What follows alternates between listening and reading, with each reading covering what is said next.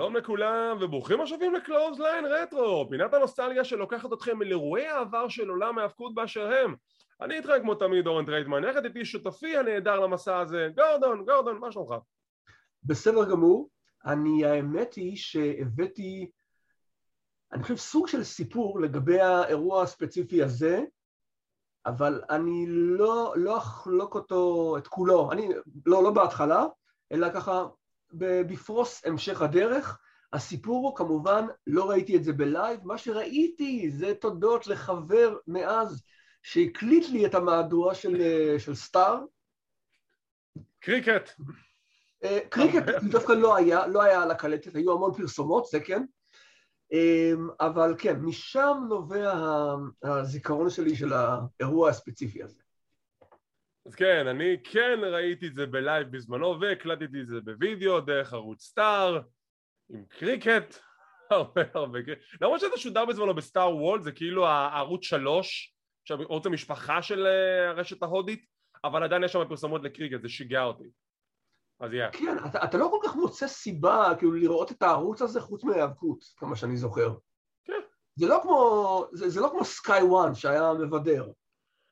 לא, סטאר וולד, היה להם כמה סדרות נחמדות כמו, אני לא יודע מה היה שם, מה היה שם, בערוץ, בפרנדס, בסימפסונס, אבל עם מלא פרסומות כאילו באמצע, זה נורא מציק. סימפסונס זה היה מוצג שם בשידור חוזר של, לא יודע מה, של עונה 2, משהו כזה. לא אמרתי שידורים עדכניים, רק אמרתי שזה שודר שם. בסדר, זה מה שאני זוכר לרעה מהערוץ הזה, מילא, בסדר. אז לצופינו הדוקים, אם אתם צפיתם לפי לוח הזמנים שדיברנו עליו בפעם הקודמת שלנו, אנחנו אמרנו שנעלה עכשיו מהדורה של משהו יותר מעודכן של סדרת ההישרדות, משהו של 2016 ומעלה שמדבר על המלחמה של רו וסמקדאון, אבל עקב נסיבות מסוימות אנחנו לא נדבר על המהדורה. They're fighting over nothing! הם רבים על כלום! הם רבים על מה זה משנה? ברנד ספרמסי! רונק סמקדאון! הם רבים על כלום! אז לכן אנחנו ישר עברנו למהדורה האחרונה במסע המפרך שלנו, כי זה למעשה עולה ביום שישי, יומיים לפני סדרת ההישרדות, יום ראשון סדרת ההישרדות 2021, ובשני אנחנו נעלה סיקור משלנו, יותר נכון אני, גורדון בטח לא נראה את זה, וזה למעשה התחנה האחרונה, והתחנה האחרונה שלנו מגיעה לסדרת ההישרדות 1996, הישר מדה מקה, מדיסון סקוואר גארדן, ניו יורק סיטי, לעיני 18,647 צופים, ואפשר להגיד שהאירוע הזה הוא היה גם, לא רוצה להגיד שנוי במחלוקת, אבל יש שם כמה תפניות, ותפנית אחת עיקרית גם, אני לא חושב שווינס מקמן בכלל ציפה לה. לדעתי לא, אני לא חושב שהוא ראה מה עומד להגיע. זה לדעתי מאוד הפתיע אותו, וגם את הנוכחים בזירה באותו הזמן.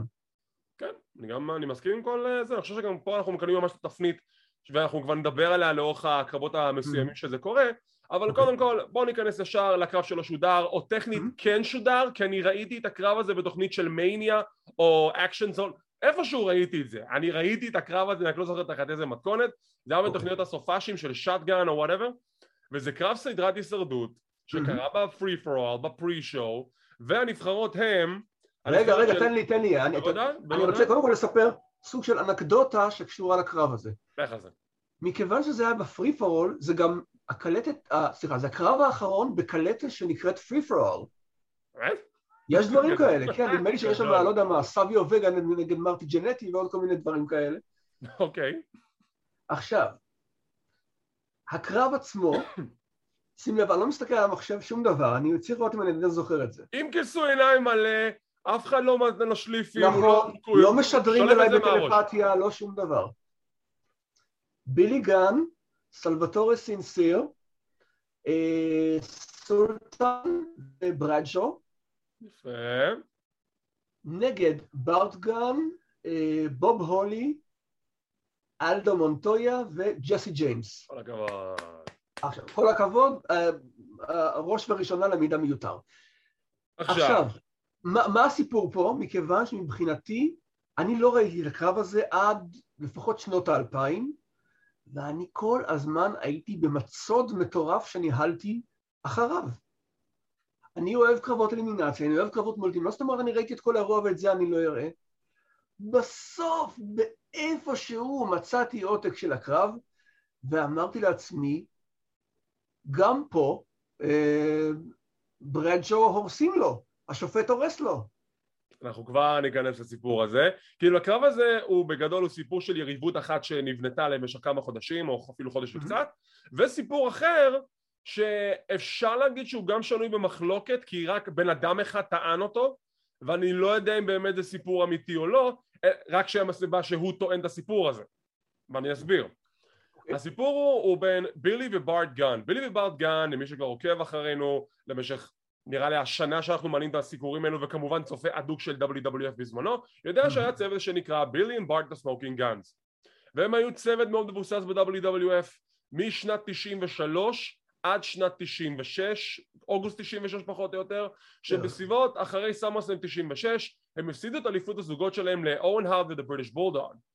מה שקרה משם זה שסני המנהלת שלהם התעצבנה עליהם ופיטרה אותם, היא בעצם התפטרה מהצוות, ואז באירוע לאחר מכן In Your House Buried Alive היה להם קרב חוזר, שכל מה שעניין את בילי זה לזכות בחגורות מחדש כדי שסני תחזור, וברט הבחור הרציני יותר אומר אחי, הוא כאילו בכל אחים, אנחנו צריכים את האליפות שלנו בחזרה, עזובתם מסני כרגע. הם לא זוכים באליפות, מה שמוביל לפיצוץ בין הצוות שברט נהיה הפייס ובילי נהיה ההיל, וזה מוביל ליריבות ביניהם שבעצם זה נכנס לתוך סדרת ההישרדות, אבל לא קיבלה יותר מדי בנייה, די כשמסתכלים על הצוותים רואים שזה משהו די רנדומלי, והם כן קיבלו קרב אחד על אחד נראה לי בתוכנית לאחר מכן, ושם קרה משהו שאני לא יודע אם זה היה באמת היה אמיתי או לא, אני כבר ארחיב על זה. לגבי הקרב עצמו אנחנו לא נכנס תמיד על ההדחות כי זה קרב די בסיסי של סדרת ההישרדות, זה כאילו ההדחות של קודם כל אלדו מודח ואז ההיל ואז הפייס ואז ההיל, עד שבסוף הקרב ברט גן מדיח את בילי, ברט גן הוא השורד האחרון. רגע, יש כאן משהו חשוב יותר. בוודאי. תסתכל על האחדות ועל האחווה בצוות של ההילים. איך טקסני, איטלקי וכביכול סמואי מהמזרח התיכון משתפים פעולה ביחד, זה מאוד מאוד יפה, רק שחבל שהם ההילים. עכשיו, בקשר לברט גן עצמו, אני חייב להגיד, די נטול אישיות. ככה אני מרגיש. בילי גן גם, אתה לא ידעת בדיוק לאיפה הוא חותר, כי אתה יודע, אז כבר ניסו להצמיד לו כמנהל את ההונקי טונקמן, ואז אתה לא יודע, כאילו, הבנו שהוא היל, אבל אתה יודע שהוא היל שלא יגיע רחוק. כן, ככה זה נראה. הקרב עצמו, אתה יודע מה? חביב. לקחו כאילו את כל הגימיקים של תחתית אמצע הקארד, ואמרו, יש לכם קרב, לכו, שחקו אותה. ואז פתאום ג'סי ג'יימס מתחיל לתת לי בהצמדות, מי ציפה? זה את הסולטן ואת ברדשו. כן, מה זה? עכשיו, הסיפור של ברדשו הוא, זה שברדשו טוען שהקרב הזה היה אמור להיות קרב הפריצה שלו, זה היה אמור להיות הקרב שסוג של נותן לו את הפוש הראשון בארגון. אז למי שרואה את הקרב, רואה שהוא מוצמד ל3, והוא עושה קיק-אוט בדקה ה-90 סוג של, אבל השופט עדיין סופר אותו ל3 ומעיף אותו מהקרב. עכשיו, לגבי הטענה שזה אמור להיות קרב הפריצה שלו, לא נראה לי כל כך הגיוני, אם ברט גן הוא השורד האחרון, זה כאילו זה מסתדר לפי הסכמה. אז אני לא יודע אם הסיפור הזה נכון, מה שכן באמת היה בוטש. אני שומע את הטענה הזו פעם ראשונה, אני גם לא כל כך מבין איך זה מסתדר. יש לך פה את הסיפור הכללי שזה ברט ובילי. ופתאום ברדשו מגיע לי, אני לא יודע. הייתה לך כבר את הפריצה שלך בקרב מול סביו וגה, בקרב רצועה. נו, אז מה אתה רוצה? כאילו, אם הוא היה השורד האחרון שמוביל לזה, אין לי בעיה, אבל זה לא נראה שזה בכלל מוביל לזה גם. תסתכל על הצוותים, זה לא שהיו פה איזושהי בנייה גם לגבי הצוותים, זה פשוט ברט ובילי, קחו כל אחד מכם 3 שותפים, תעשו קרב. וזה הסיפור, זה לא מעניין מי זה האחרים שהודחו אחד אחרי השני. הסיפור פה זה ברט ובילי. רגע, פתאום חשבתי על זה, שנייה, רגע, אנחנו פה, יכול להיות שכמעט פספסנו רגע טוב. נו. ברדשו מודח באותה דרך ועל ידי אותו אדם בסדרת ההישרדות הבאה לדעתי. נכון. תראה איזה חסר חיים אני. לא יאמן. למה? הייתי קורא לך חזק בטריוויה. אתה יודע ש... לא, אני רוצה שנייה, זה אומנם קורץ לסדרת ההישרדות הבאה, אבל ג'סי ג'יימס... כבר אני סיקרתי מתישהו. נכון, בסדר, אבל אני רוצה רק להוסיף שנייה. ג'סי ג'יימס סיפר ברדשו היה, כנראה זה הסגנון שלו, פשוט מאוד מאוד מאוד סטף. והוא אומר, אני קיבלתי מכות, הוא אומר שאני ראיתי ברדשואים מסתובבים לי מסביב לראש. זה היה דימוי מאוד מאוד קרטוני, והייתי צריך להביא אותו לפה. גדול. אז הסיפור שקורה לאחר מכן, ביום למחרת ב-Monday Night Raw, יש קרב בין בילי וברט. ברט מבצע את מהלך השאטגן, שזה בעצם הוא מניף את היריב שלו והצוואר שלו נוחת על החבל העליון, אבל זה מבוצע בצורה קצת בוטשית, אבל הקטע זה שאני לא יודע להגיד לכם אם זה באמת בוצע בצורה לא נכונה, או שבילי מכר את זה ממש ממש טוב. אני לא זוכר את התיעוד ההיסטורי לזה, אבל איך שזה קורה, בילי גן נראה משותק, כאילו משהו עבר עליו. ואני לא יודע אם זה היה אמיתי או לא, כי הוא חוזר כבר ברסלמניה 13. אז האם אתה זוכר מה בזה איזשהו אמת? לא שמעתי על זה, על שום נטייה של הסטורי ליין הזה להיות אמיתי. מה שכן, נדמה לי שהמהלך עצמו זה לא שוטגן אלא הוט שוט. הוט שוט, נכון, הוט שוט. הוא תופס אותו בהתחלה כמו בסטאז פרס, ואחרי זה מפיל אותו על החבל? בדיוק. אז זה הוט שוט. אוקיי. כאילו, באים פרמדיקים, שמים לו את הדבר הזה על הצוואר, את הגבס הזה, וכאילו את הקיבוע, אבל זה לא מתפתח לאנשהו, זה לא כאילו שבילי חוזר... לא, היה קצת פיתוח, קצת היה. נכנסה אשתו של בילי גן באה... נכון. בקטע הזה, אשתו של בילי באה להאשים אותו, אשתו של בארט כזה אומרת, מה את רוצה? אבל כאילו משם, מאותה נקודה זה לא התפתח מעבר. בילי חוזר, לא מדברים על זה, בארט מודח מרמבל 97, בילי מנצח את פלאש פאנק ברסלמניה 13, מוביל להיות רוקאבילי, בארט נעלם שם איפשהו, נהיה מידנייט אקספרס, כאילו זה לא חוזר לזה. דבר על הברול פור אול. the brawl for all. לא, אני חושב שדארק סייד אוף דה רינג עשו כבר פרק נהדר על זה, שהם יישארו. נכון, באמת עשו. הציטוט של החיים שלו, וינס רוסו, למה לא ניקח את כל החבר'ה הקשוחים ונזרוק את כולם לטורניר אחד? אולי כזה יגרום לפציעות? לא, מה פתאום. וינס רוסו, אין לי הערכה לאיש הזה מבחינה מקצועית, לא מכיר אותו אישית, אבל מקצועית אין לי הערכה עליו. אנחנו יכולים שעות עכשיו לשבת ולדבר על הכביכול הישגים שלו, אבל לא נעשה את זה. לא נעשה את זה. טוב, נכנסים לאירוע עצמו, פתיח של We're taking over New York, it's New York City, it's the Mecca, Madison Square Garden, ואתמול היה טקס אחד לתהילה איפשהו באיזשהו מקום, שהכניס לתוכו מספר אגדות אדירות, ואחד מהם כמובן היא סופרפליי ג'ימי סנוקה, ואנחנו נכנסים לאירוע עצמו, והאירוע מתחיל עם קרב סדרת הישרדות קלאסית, בלי כל השטויות האלה של רונק את סמקדאון, קרב קלאסי של אורן הארד והבריטיש בולדוג עם the new rockers, the new and improved rockers, ליב קאסידי שלמעשה זה אל סנו אבל עם זקן כבר, ומרדי ג'נני. מהצד השני יש לנו את The Godwins, הצוות האהוב על גורדון, וצוות חדש שעושה את הופעת הבכורה שלו. הרבה הופעות בכורה קיבלנו באירוע הזה, וזו הופעת הבכורה הראשונה, שזה נקראים דאג פרנס ופיליפ לפאן. עכשיו, למי שצופה קבוע ב-WWF, לא על מושג מי הם. ג'ים רוס מסביר לנו, זה צוות שהיה אלוף זוגות ב-All Japan Pro Wrestling, אז כנראה זה היה איזשהו ביג דיל, וזה צוות מעולה, ויש להם הישגים, וזכו בטריפל קראון, וכזה, אוקיי, זה לא אומר לי כלום, כי אני לא הייתי בקיא אז ביפן, היום אני יותר כאילו מבין מה הארגון הזה שווה, ואני לא ידעתי מי הם בזירה, אז לא הייתי איך להכיר אותם.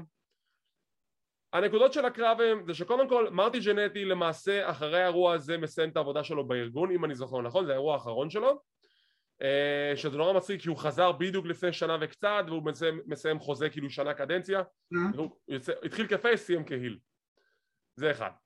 שתיים, הקרב מגיע לנקודה שפיליפ ולפאן נשארים בזירה עם בולדוג ואורן. פרנס ולפאן, לא פיליפ ולפאן. נכון, פרנס ולפאן, סליחה. ויחד עם ליב קאסידי גם כן שנשאר מהצד של הצד השני, ואז אנחנו רואים מי הם באמת דאג פרנס ופיליפ לפאן, שהם עושים מהלכים שאף אחד לא ראה באותה נקודת זמן, כולל אני, וכשאני ראיתי את לפאן עושה את ה-reverse suplex מהפינה לליב קאסידי, הייתי ככה, וואו, גם כל הקהל ב-MSG, וואו, ואז זה מגיע לסופלקסים מעבר לראשים, לא ראיתי כאלה סופלקסים מעבר לראשים של דאג פרנס מאז האחים סטיינר, זה היה מדהים. והסיפור בעצם זה שהצוות האנונימי הזה מצליח לגבור על אלופי הזוגות של WWF, אורן הארד והבולדוג, ומה ששם אותו אוטומטית באוקיי, אלה ישר צריכים לטוענים לכתר. וזה הסיפור, והם גם השורדים האחרונים. גורדון, דעתך על הקרב? אני אהבתי את הקרב, אפילו, אתן לך עוד סיפור על הקטע הזה, צפיתי באירוע הזה יחד עם זה, עם החבר שלי שהקליט אותו, והוא אומר לי אחרי ההדחה של, אני רציתי ללכת להביא שתייה או משהו, ואחרי ההדחה של ג'נטי הוא אומר לי, אל תזוז, תישאר במקום. אמרתי, למה? ואז אני רואה את גורדון מקבל בעיטה מסובבת ומודח. ועכשיו אתה יכול ללכת. אז זהו, זה מהצד הזה. עכשיו, קודם כל, אני חייב להגיד, ג'נטי כהיל מוזר לי. מאוד מוזר. ובנוסף, שקשור לקטע הזה, אני זוכר שהייתי בטוח שהניו רוקרס יהיו פייסים, כי גם הרוקרס הקודמים היו פייסים.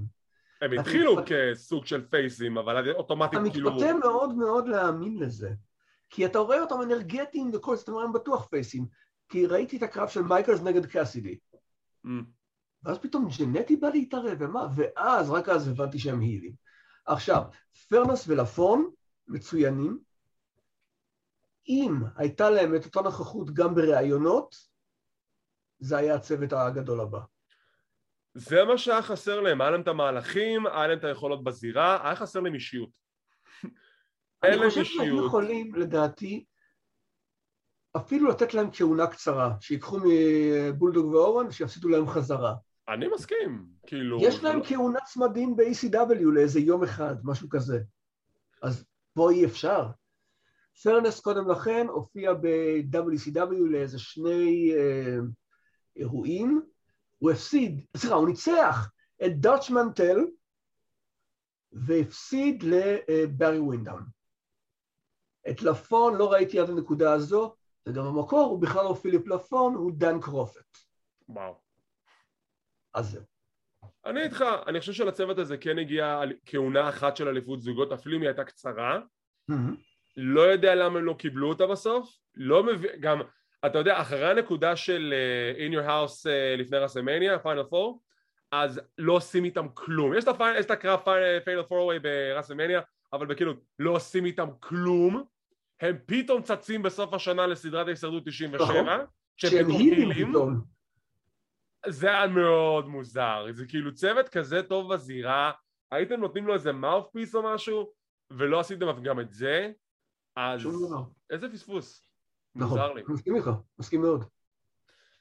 מכאן אנחנו עוברים לראיון בחדר הדודים עם פול בר ומנקיינד, מאוד משעשע, מנקיינד אישיות בעד עצמה, אני אוכל את התולעים, אני אכסח את טייקר, פול בר, אני לא אכנס לכלום, ואנחנו מגיעים לקרב שלנו של מנקיינד נגד אנדרטייקר, שפול בר תלוי בכלוב מעל הזירה, שאם טייקר מנצח אז הוא יכסח אותו לאחר מכן, כאילו זה לא הסטיפולציה, זה פשוט, אוקיי, זה מה שיקרה. עכשיו. לא, זה גם כדי למנוע התערבות. למנוע התערבות, נכון. עכשיו, הסיפור של הקרב, מנקיינד, אנחנו סיכרנו את זה כבר במלך הזירה 96, הוא היה אחד מהאנשים היחידים, אולי הבן אדם היחידי, עם הכי הרבה ניצחונות על אנדרטייקר באותה נקודה בקרבות גדולים. מלך הזירה 96, סאמרסלאם 96, פול בר בוגד ביצירה הכי גדולה שלו נקרא לזה, האנדרטייקר, עובר להיות עם מנקיינד, שלא ממש הבנתי למה. במיוחד שטייקר אמר לנצח את הקרב, אבל אוקיי, נגיד. זה המשיך ל-Buried Alive, שמה טכנית טייקר ניצח, אבל בסוף הוא זה שנקבר בחיים. נכון. ואז אנחנו מגיעים לקרב הזה, מנקיינד עושה את הכניסה הראשון, פול בר צורח, I'm not getting in that cage, ואז ארון נכבים, ואני קולט את גארגוילס, טייקר משנה צורה, שנים מתי שהסדרה הזו שודרה. יורד מהתקרה כמו איזה גארגויל, עם חליפת אור שחורה, במובנים שדיברנו עליהם בפודקאסט אחר, אבל אני לא אחזור עליהם עכשיו כי זה לא PG.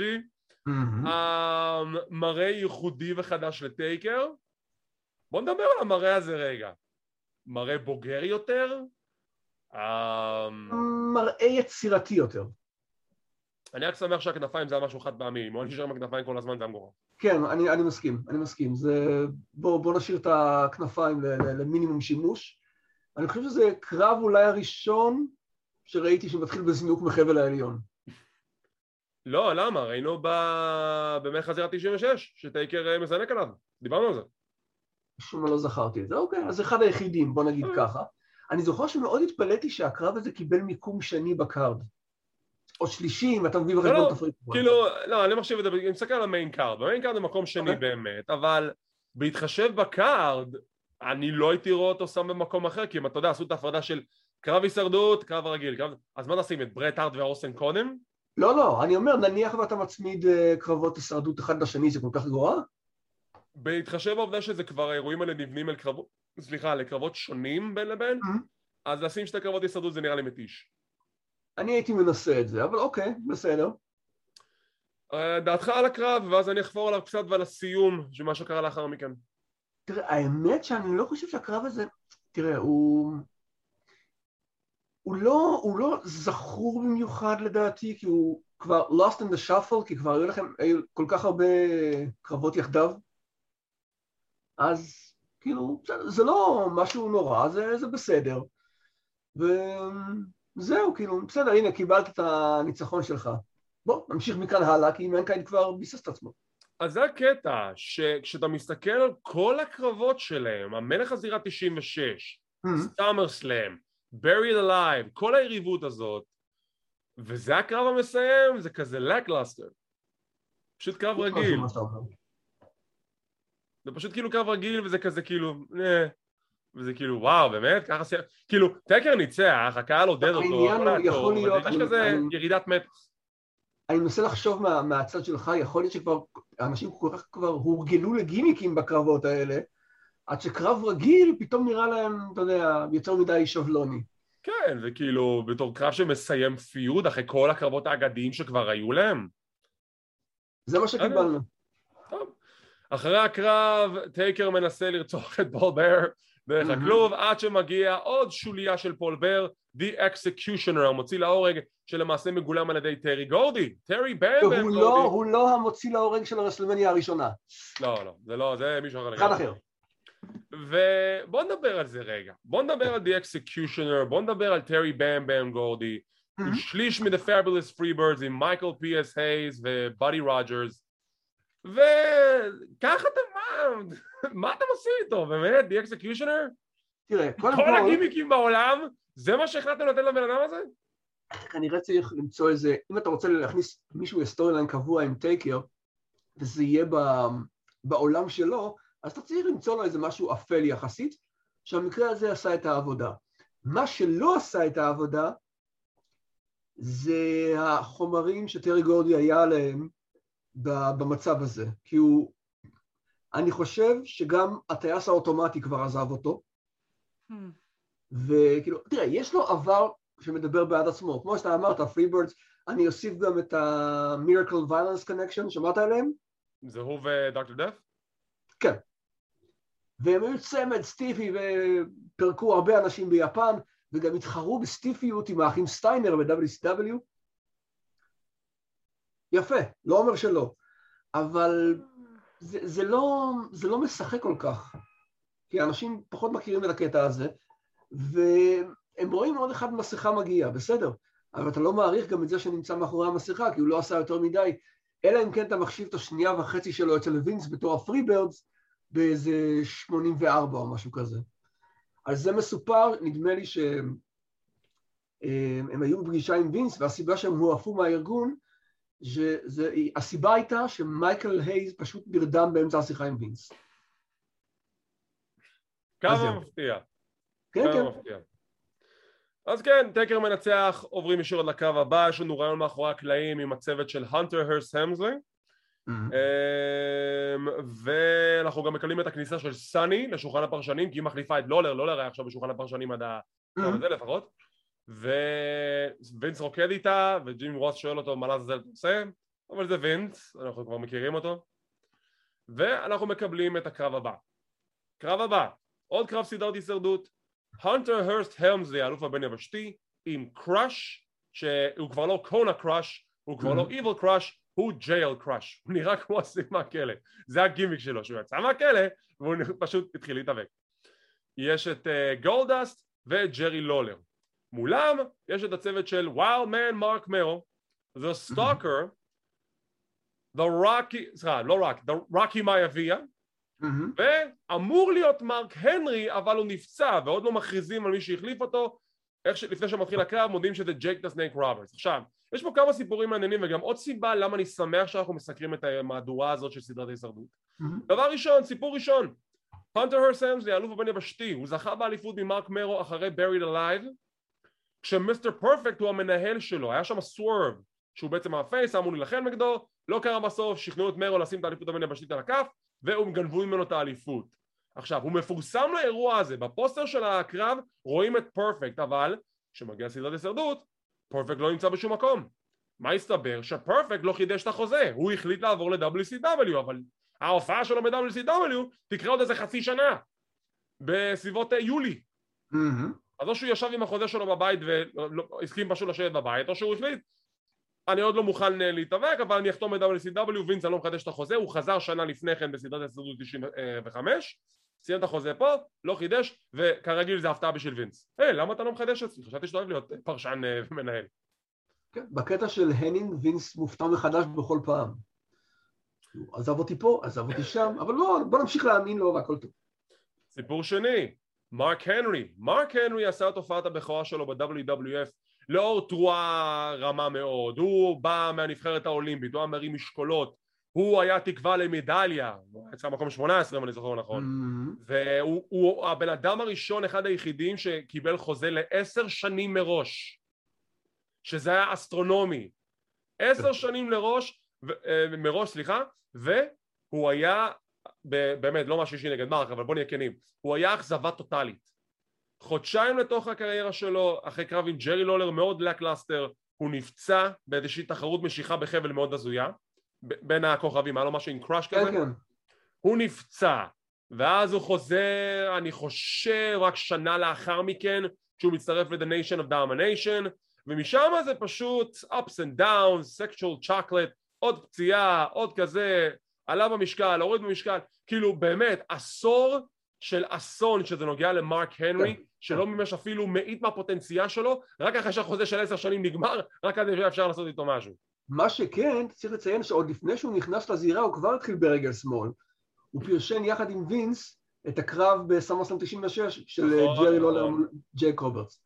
עכשיו, כנראה מתוך מסקנה שגויה שלו, הוא מתחיל לצחוק מכל הבדיחות של לולר על ג'ייק.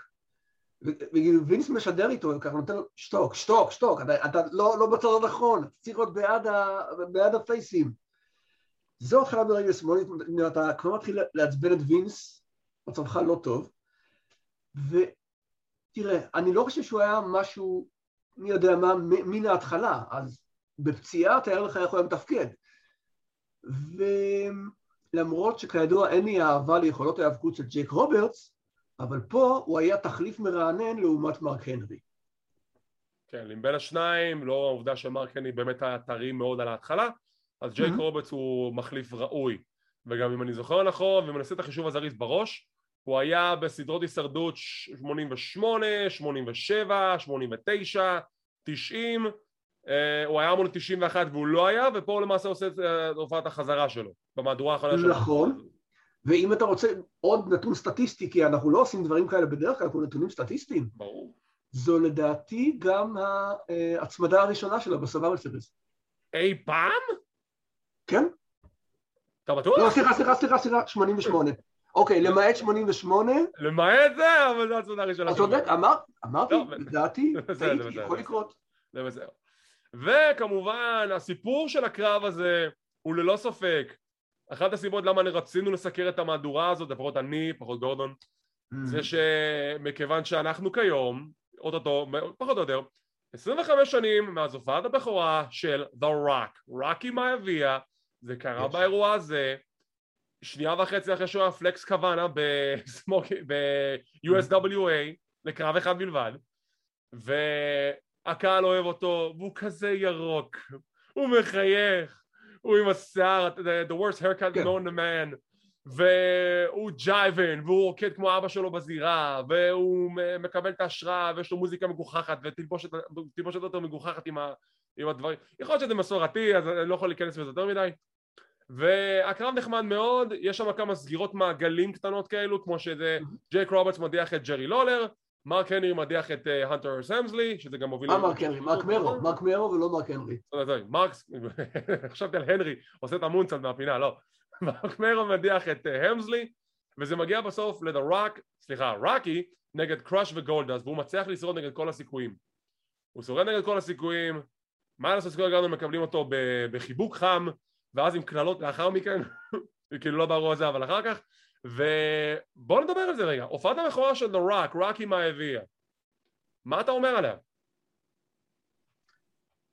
טירון, מאוד מאוד טירון, מאוד יש לו מה להשתפר פה, ואני זוכר שקראתי תוצאות, מי זה רוקי מהביאה? אחד חדש שהביאו. טוב, בסדר, הבאתם חדש, בואו נראה מה הוא שווה. והוא מאוד מאוד מנסה להיות אבא שלו. הבעיה היא שבזמנים ההם, להיות דור שני למתאבקים, זה לא דבר טוב. מי שזוכר, הדוגמה של אייבן וסקוט פצקי. סקוט הגיע לאיפשהו חוץ מ-WCW? לא ממש. בריין כריסטופר בתחילת דרכו גם כן, כאילו, לא להכחיש את זה, אבל, you know. נכון, אבל בריין כריסטופר שינה נתיב, הלך עם סקוט טיילור, כל זה. כן. פה זה נראה כמו בחורה מוצלחת, אבל זה כאילו זה סוג הבחורות שווינס רואה את זה ואומר, אהבתם אותו, הנה קחו אותו עוד, ועוד, ועוד, ועוד. אז אתה אומר שהיו אלו שהרימו גבה? כן, בהחלט, בהחלט. אני גם אותה דעה, אני חושב שבתור הופעת בכורה הוא מאוד בלו צ'יפר, הוא רוקי, אוקיי? הוא אמצ'ור, רואים את זה שזה הקרבות הראשונים שלו בארגון או בהפקות בכלל, והוא עושה כאילו מחווה יפה לאבא שלו, אבל זה לא הוא כאילו מנסה להיות משהו שהוא לא, וזה לקח לפחות שנה עד שהוא נהיה The Rock רוקי מהביאה, וזה התפתח להיות The Rock, וברגע שאתה מוצא את הנישה שלך, את האישיות האמיתית שלך בעולם ההפקות, אז משם אתה יכול לפרוח. אם הדביקו לך משהו שלא באמת תואם למה שאתה באמת, זה לא יעבוד, וגם נראה את זה גם הסיבה למה אחרי כמה חודשים מגיעים הצעקות של רוקי סאקס ורוקי די, מסכן, ולמזלנו לא מת, הוא רק התפתח ופרח והצליח עד שהוא נהיה the most electrifying man in sports entertainment. אז כן, אבל תביא גם בחשבון ששכחתי את הכיוון שלי, זה בעיקר תביא בחשבון. תראה, כשאתה מקבל קריאות בוז, כשאתה פייס, הדבר החכם ביותר לעשות זה פשוט להפוך אותו להיל כמה שיותר מהר. אבל לווינס יש את הנטייה הזו, שאולי הפעם הוא קיבל קריאות בוז, אבל הפעם הבאה תהיה טובה יותר. אולי ילך בצורה אחרת, ועד אז הפייס נאלץ לדשדש במקום, ולספוג קריאות בוז מוצדקות בהתאם לאדם ולא לדמות. ואז מגיע המהפך הגואל להיל. עדיף להיות היל שמקבל קריאות עידוד מאשר ההפך. יעידו על כך דמולישן, סטיב אוסטין. היית חושב שהוא היה מבין את הרמז אחרי ג'ון סינה. כאילו, ג'ון סינה, 3 שנים לתוך הארגון, שהוא נהיה הפייס של הארגון, התחיל לקבל צעקות בוז. הוא ספק צעקות בוז מ-2005 עד 2021, וב-2015, רק 10 שנים לאחר מכן, הגיע רומן ריינס. הוא לא למד, הוא כזה, אוקיי, בוא נעשה אותו דבר, נדחוף אנשים בגרון, לא מעניין אותי צעקות בוז, אבל אתה רוצה שאנשים יאהבו אותו, נכון? אתה תעשה א' ב' ג', לא נמאס לך שצעקים בוז לגיבור שלך? לא. בוא נמשיך. אני רואה באמת שלא, אני לא יודע, אין פה הסקת מסקנות, אין הפקת לקחים, אין שום דבר. אין, הוא לא קורא את הדוחות, הוא לא יושב ב2 בלילה לקרוא מה שכתבנו לו, הוא לא קורא פידבק, הוא לא קורא את הסקרים. טוב, מכאן אנחנו מגיעים לקרב שבשבילי זה קרב הערב. סטון קולד סטיב אוסטין נגד ברט דה היטמן הארט, הקרב הראשון ביניהם ב-WWF. גם יש כמה רעיונות לפני הקרב הזה, ברט מדבר שזה לא, it's not a church, it's holy ground. הם גם קיבלו סטיפולציה נוספת לקרב, שהזוכה בקרב הזה ילחם נגד אלוף ה-WWF, מי שזה יהיה באירוע הבא של In Your House It's Time. הסיפור של הקרב, אחרי רסלמניה 12 שסיכרנו פה, ברט הארט לקח פסק זמן, הוא עזב, סוג של לפי הסיפור, לא באמת עזב, והוא לא יודע אם להמשיך או לא לפי הסיפור, הוא לא יודע אם הוא רוצה לחזור, הוא לא מצא את עצמו, ההפסד של מייקלס פגע בו בפן האישי, וסטיב אוסטין שבדיוק התחיל לאט לאט להיכנס לרוטינה של להיות המתאבק הטוב בחברה הזאת, אחרי מלך הזירה 96, סוג של בפרק הזמן הזה, הוא אומר אני רוצה להילחם נגד הטוב ביותר זה ברט הארט. ובאותו פרק זמן גם השותף שלו לשעבר בימי WCW בריאן פילמן עשה את הגעתו לארגון, יצר ביניהם סוג של איזושהי ברית, אבל משהו מאוד מוזר קורה. קודם כל סטיב אוסטין ממשיך לקרוא תיגר על ברט הארט לאחר סאמרסלאם גם, אני רוצה את ברט, אני רוצה את ברט, אני רוצה את ברט, אני רוצה את ברט, אני רוצה את ברט. פילמן גם כן סוג של מנסה לגייס את ברט לרעיון הזה, אבל אוסטין מפרש את זה כאילו, רגע, אתה בצד של ברט? למה לך אכפת? למה אתה מעודד אותו? ואז רואים קטעים שפילמן מחבק את ברט בדרך לזירה איזה פעם אחת, והוא מברך אותו בפעם אחרת, והוא משבח את השם שלו, עד שזה מגיע לפיצוץ בסופרסטארס, שפילמן מראיין את אוסטין ומודיע לו ברט הארט הסכים, הוא כמובן גם מודיע על זה בטלוויזיה בעצמו, הוא אומר ברט הארט הסכים לקרב, סדרת ההישרדות, the best there is, the best of us, אוסטין אומר לו תקשיב, כדאי מה שתשתוק, כי אני לא צריך אותך, היית נטל עליי, אני גררתי את הגש שלך ב-WCW, עוד מילה אחת, אני שובר את הרגל עוד פעם. פילמן מתגרה בו, אומר לו the best there is, והוא שובר לו את הרגל. זה אכזרי, סגמנט אכזרי ביותר. כשברט הארט עושה את שובו ל-WWE סוף סוף, והוא מודיע על ההחלטה שלו להישאר, וינס מקמן עם המשחק הכי טוב של החיים שלו, ברט אומר, אני נשאר, וינס, איזה מזל, כאילו לא ידעת שהוא יישאר, החתים אותו לחודש של 20 שנים באותו רגע. תראה, זה... קודם כל, דרך אגב, האנשים מדברים על הוליווד בלונדס וזה, עד כמה שאני זוכר, הם היו ב-WCW, סך הכל הקיום שלהם זה בערך חצי שנה. כן, כן, אבל עובדה שהם היו צוות ממש ממש טוב, כן, שפשוט החליטו לפרק. היו אנשים שממש התעצבנו על הפירוק שלהם, כי זה עוד היה יכול להגיע לאיזה מקום, וכל החברה השתנתה אז וזה, וקודם כל על הקונטנדרשיפ שאמרת, בכלל הספקתי לשכוח מזה, כי זה מה שנקרא קרב גדול מסכום חלקיו. אתה זוכר את הקרב כי הוא טוב, מסכים איתך, באמת הקרב של האירוע, אבל בנוסף אוסטין אומר, אני רוצה את ברט, כל זה. ברט אומר, אני החלטתי להיענות לאתגר של המתאבק הטוב ביותר, והוא לא אומר מייקלס, הוא אומר אוסטין. אז הנה, הכנסנו עוד עקיצה, כן. וכל זה מתבשל ומאוד מאוד על אש, שמאוד מאוד רותחת, מאוד בדרך לאירוע הזה, וזו דוגמה טובה איך לבנות פיוד, בלי שהחבר'ה המרכזיים יהיו כל כך מעורבים מעבר לרעיונות. נכון. פיוד שנבנה בצורה מצוינת, גם העקיצה של ברט, שאוסטין הוא מתאבק הכי טוב כרגע ב-WWF, נכונה לדעתי, אוקיי, אני לא יודע את מייקלס. והקטע הזה שהסטיפולציה מאוד הפתיעה אותי, כי ברט תכלס לא יתאבק איזה מעל חצי שנה, אז פתאום לשים אותו בסיטואציה שהוא יכול לקבל קרב אליפות ישר, נראה לי מוזר, אבל אוקיי. יש אתה יודע, את הסעיפים האלה שאומרים, תראה, בתור אלוף לשעבר, הוא זכאי, אבל זה מאוד ככה. כן, עכשיו, לגבי הקרב עצמו, מה אני אגיד לכם, technical masterpiece, פשוט קרב טוב, אחד הטובים שלהם, אני יכול להגיד שזה בתיקו עם רסלמניה 13, אבל שם זה יותר street fight, זה אם אתם רוצים קרב והפקות טכנית טוב, בין ברט לאוסטין זה. קרב פשוט מצוין. אני הולך עם ההמלצה שלך, ואני, איך אומרים, משווה ומעלה לדעתי, בהתבסס על הסגנונות, וכל זה קרב טוב יותר מאשר רסלמניה 13. אם אתה מחפש קרב בלי שום גימיקים, שום שטיקים, זה הקרב. זה הקרב. זה חד משמעית, זה הקרב. קרב מצוין.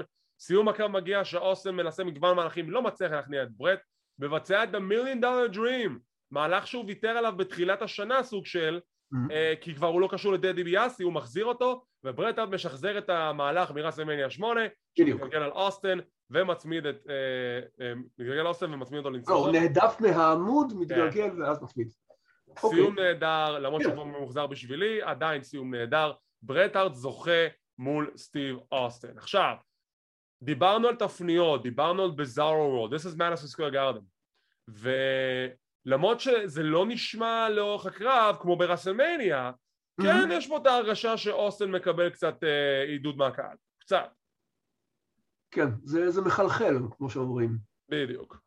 גם ברט מדבר על זה במהלך הסרטון שלו, Wrestling with Shadows, שבערך באותה נקודת זמן, הוא אומר, משהו מוזר קורה, אוסטין אמור להיות הנבל, אבל הקהל מעודד אותו, וזה מוביל עד לרסלמניה, עד להחלטה שהם עושים את הדאבל טרן. וגם פה סוג של אפשר לראות את זה. הוא אומר, החברה משתנה, פני החברה משתנים, זה לא הטובים והרעים המוחלטים שהכרתי, שהייתי מתאבק נגדם, אלא חברה גם משתנה. כן. סקרם מצוין, מומלץ בחום רב, אני די בטוח שזה גם ביוטיוב, בקישור ישיר של האתר של WWE, פשוט תראו את זה, קרב נהדר. רעיון עם סיד, שהוא מדבר על הקרב המרכזי הערב, Master of the World, ננצח את שון, יאללה יאללה יאללה. קפטן לואל ואנו, עושה דרכו אל הזירה, שגם הוא נכנס להיכל התהילה באותו טקס שהתקיים לפני יום-יומיים, והוא יושב ליד שולחן הפרשנים הספרדי. אוקיי, אני לא יודע למה לעשות את זה לשדרנים הספרדיים, אבל בסדר. קרב הישרדות נוסף, וגם פה אנחנו מקבלים כמה הופעות בכורה, שינוי גימיק וחזרת אגדה מהעבר. עכשיו הצוותים, אולי הצוותים חלק מהזויים שראיתי אי פעם בסדרת הישרדות. העניין הזה זה באטל בול. באטל בול לגמרי, פגעת בול, זה באטל בול.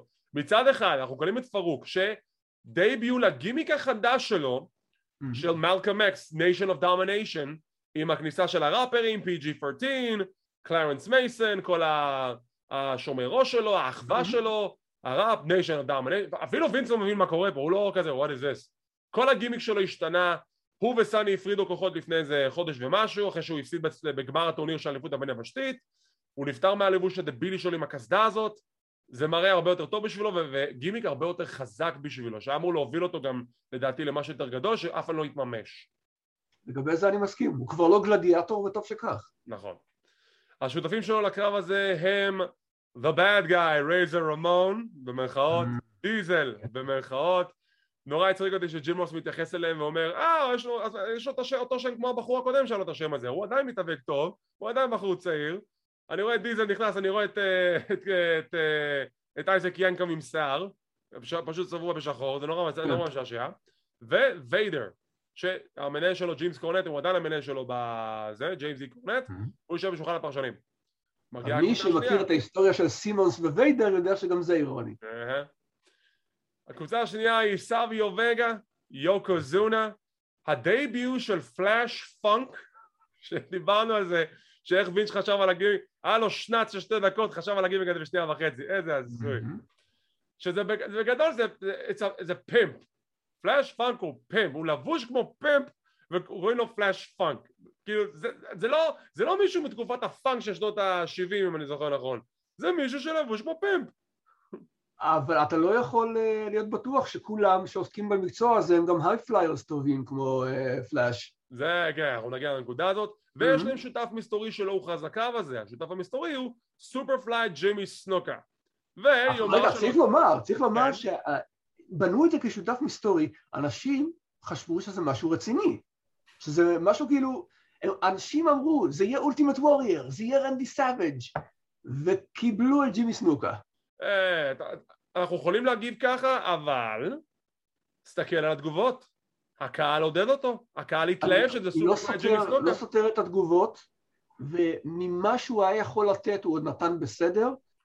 אני מאוד שמח שהוא לא הפך את החזרה לזירה למשהו יותר מקצועני, כמו ההופעה שלו פתאום ברוב ב-93 בקרב.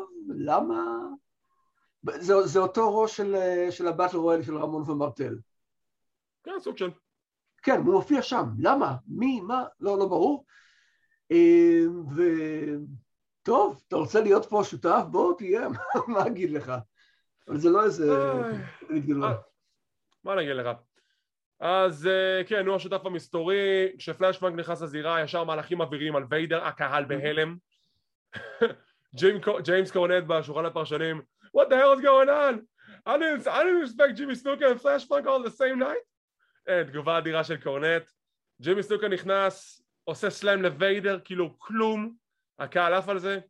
בסוף ההדחה הראשונה מגיעה שסאביו וגה מודח ראשון על ידי קווין נש, לאחר הפרעה של פרוק באיזשהו נקודת זמן. משם יש גם איזשהו מהלך שיוקוזונה מבצע סוג של סייד סלאם על ויידר, אבל ויידר נוחת על הכתף ופוצע את הכתף, והוא מושבת לאיזה חודשיים. וזו הכניסה היחידה של יוקוזונה לקרב. הוא לא הוכנס לקרב האחרון שלו באופן חוקי. הדחה של ג'ימי סנוקה שהוא מבצע את הסופרפליי ספלאש על גבי רייזר רמון, משם דיזל לוקח כיסא, שובר את הגש של סנוקה, ו-all hell's breaking loose, כולם רבים אחד עם השני, כיסאות לראש של קווין נש ולגש שלו, סליחה, קווין נש, לדיזל, ו-it's a double disqualification, פוסלים את כולם. מאיזה כיוון אתה רוצה שנדבר על זה? מהכיוון של הקייפייב או מהכיוון של זה? תראה, זו פעם ראשונה קודם כל, זה קודם כל פעם ראשונה שאין מנצח בקרב הישרדות. המסבר מאחורי הקלעים, עד כמה שאני יודע, היה שפשוט לא היה להם זמן. ואמרו, תקצרו באופן היסטרי. הגיוני. זאת התוצאה. אם אין זמן, תקצרו. כן, תקצרו, תעשו. אז מה אם ברט הארט ואוסטן קיבלו כמעט 30 דקות? אז מה אם טייקר וזה קיבלו 20 דקות? אז מה אם הקרב הפותח קיבל 20 דקות? זה יקבל איזה 9 בלחץ. אני מסוקרן האמת לגבי מי היה מנצח בקרב הזה. מי אתה חושב שיכול לנצח בקרב הזה? מי לדעתך עכשיו, אתה עושה בוקינג לקרב הזה? מי השורדים האחרונים מהדרלמוסיה שהלכה שם? אני חושב או ויידר וסימונס. לדעתי הם צריכים את הדחיפה, אחי. הם דמויות דומיננטיות. ואיך שאתה לא מסתכל על זה, הפייסים די במעמד חלש. זה אפילו פחות ממידקארד. אם כבר הייתי עושה את זה רק סימונס, כאילו פרוק מול פלאש פאנק בתור הסור סרווייברס, ואז פרוק מנצח את פאנק. כי אז פאנק מקבל את הרב כי הוא השורד האחרון, ופרוק מנצח כי יש לו גימיק חדש, שצריך לדחוף אותו יותר. אוקיי, גם זו דרך. כאילו ויידר יוקוזונה רבים אחד עם השני לדאבל קאונט, ככה אני רואה. נכון. אוקיי, זה אין ספק.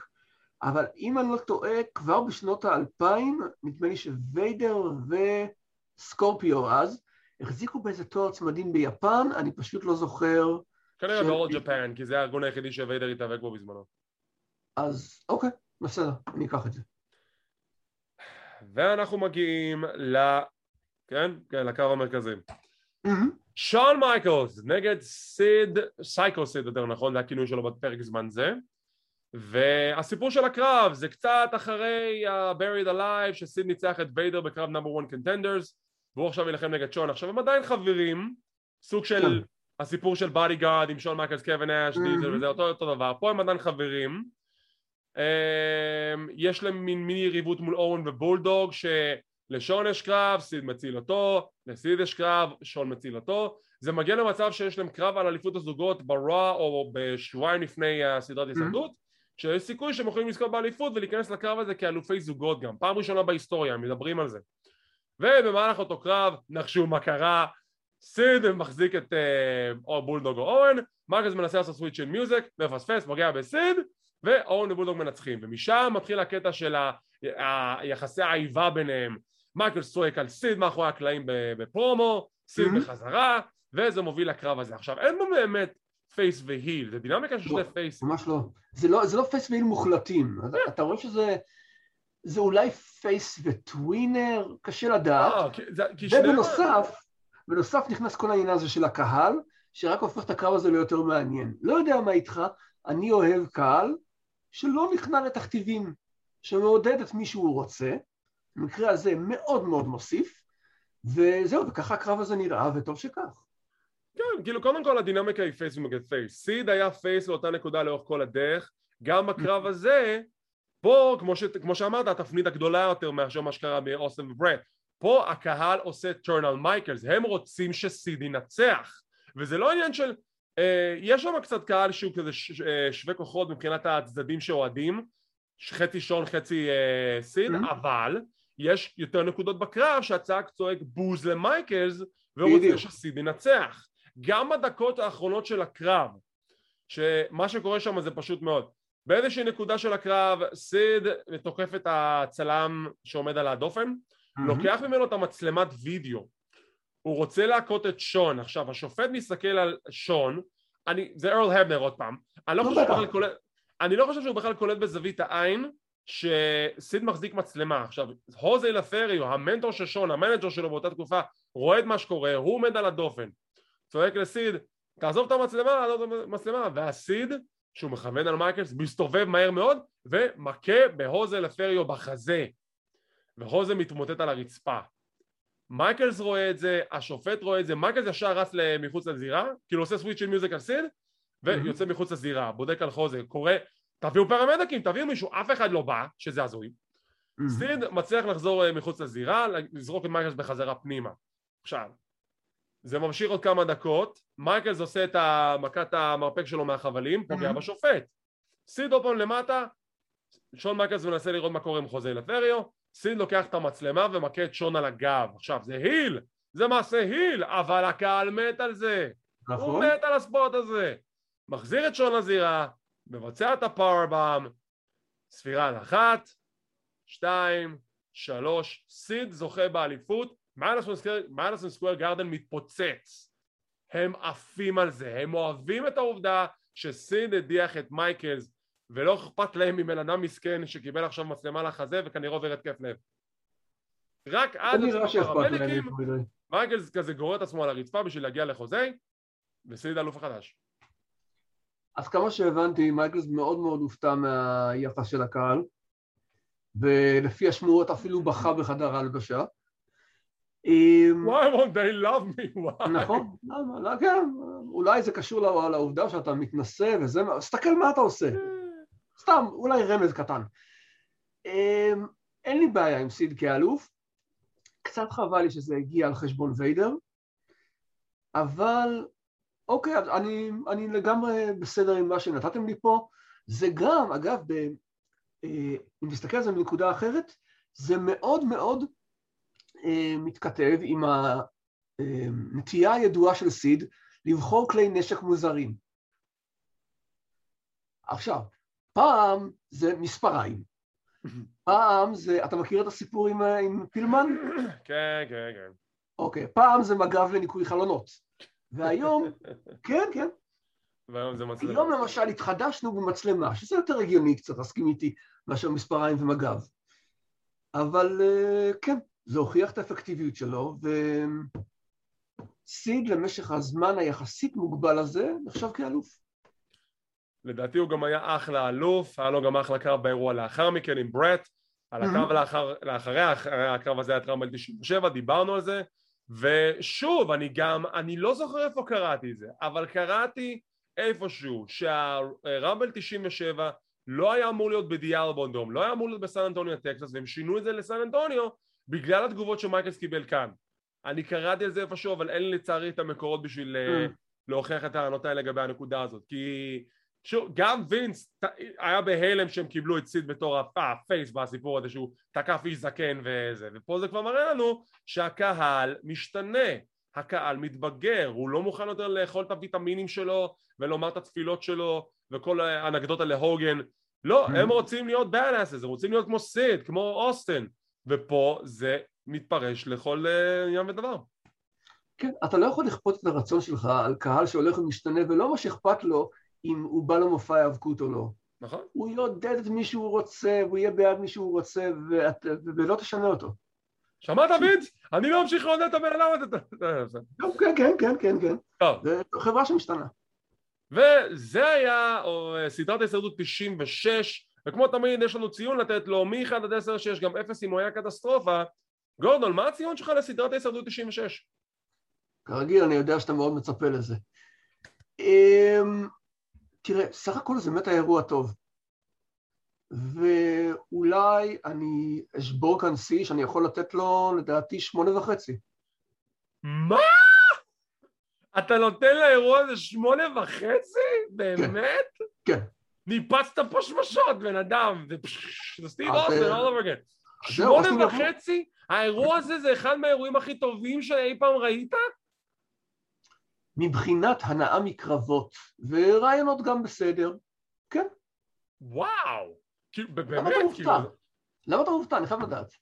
כי אני לא יודע, אני לא ציפיתי שניתן לאירוע הזה 8.5, להגיד, שאני מסתכל על הקארד, אני אפילו חשבתי על הציון תכלס, אבל תכלס? אני נותן, אני תכלס? רואה רב. אני יכול לתת לו 8, כי... נו, אז מה ההבדל? לא, אתה יודע, אני יותר מפרגן ממך בדברים האלה. אוקיי. אבל אני אתן לו 8, כי... אני חושב שהשני הקרבות היחידים שכביכול יחזבו בקארד הזה זה באמת ה-double disqualification והטייקר נגד mankind, כי אחרי כל המלחמות שהיו להם לקבל כזה קרב שמבחינתי זה כסוג של ירידת מתח כזאת, זה כאילו, לא יודע, ציפיתי שיש שם קצת משהו מעבר, פלוס הגימיק של הגרגול של אנדרטגר נורא מוזר לי, אבל כשאתה מסתכל על הקארד, שאר הקרבות, קרבות הישרדות מאוד טובים, עם סיפורים טובים בתוכם, נכון. קרב של ברט הארט אוסטן, אחד הטובים שהיו אי פעם בהיסטוריה של האירוע הזה, והמיין אבנט לא יחזב. נו, אז מה? הכל טוב. הכל טוב, לגמרי. אז יאללה, 8.5 לגורדון, 8 ממני, אחלה סיקור לסדרת ההישרדות 96, אנחנו עדיין דנים ממנו לגבי מה תהיה בעצם המהדורה הבאה של קלוזליין רטרו, כי עכשיו אנחנו צריכים לחשב נתיב מחדש, אחרי שסיימנו את הדרך הארוכה של סדרת ההישרדות, וכן, זה עולה ביום שישי, יום ראשון סדרת ההישרדות 2021, אני כבר מחכה לראות מה יש שם, כי אתם יודעים, זה ברנד סופרימסי, זה לא נגד סמקדאון, זה נורא חשוב, לא אכפת מזה. אבל כמו תמיד, תודה רבה שצפיתם, ואם אתם רוצים להישאר מותקנים ולראות מתי אנחנו מעלים את הפינות האלו, תחצו על הלייק, תירשמו לערוץ, תחצו לפעמון לקבל עדכונים, זה חינם, זה לא עולה כסף, וכמו כן לעקוב אחרינו בפודקאסטים השונים, בספוטיפיי, פודבין, גוגל פודקאסט, אודיו אודיבל ועוד רבים טובים. תודה רבה שצפיתם, שמחים שהאזנתם, מקווים שנהנתם, ונתראה בפעם הבאה.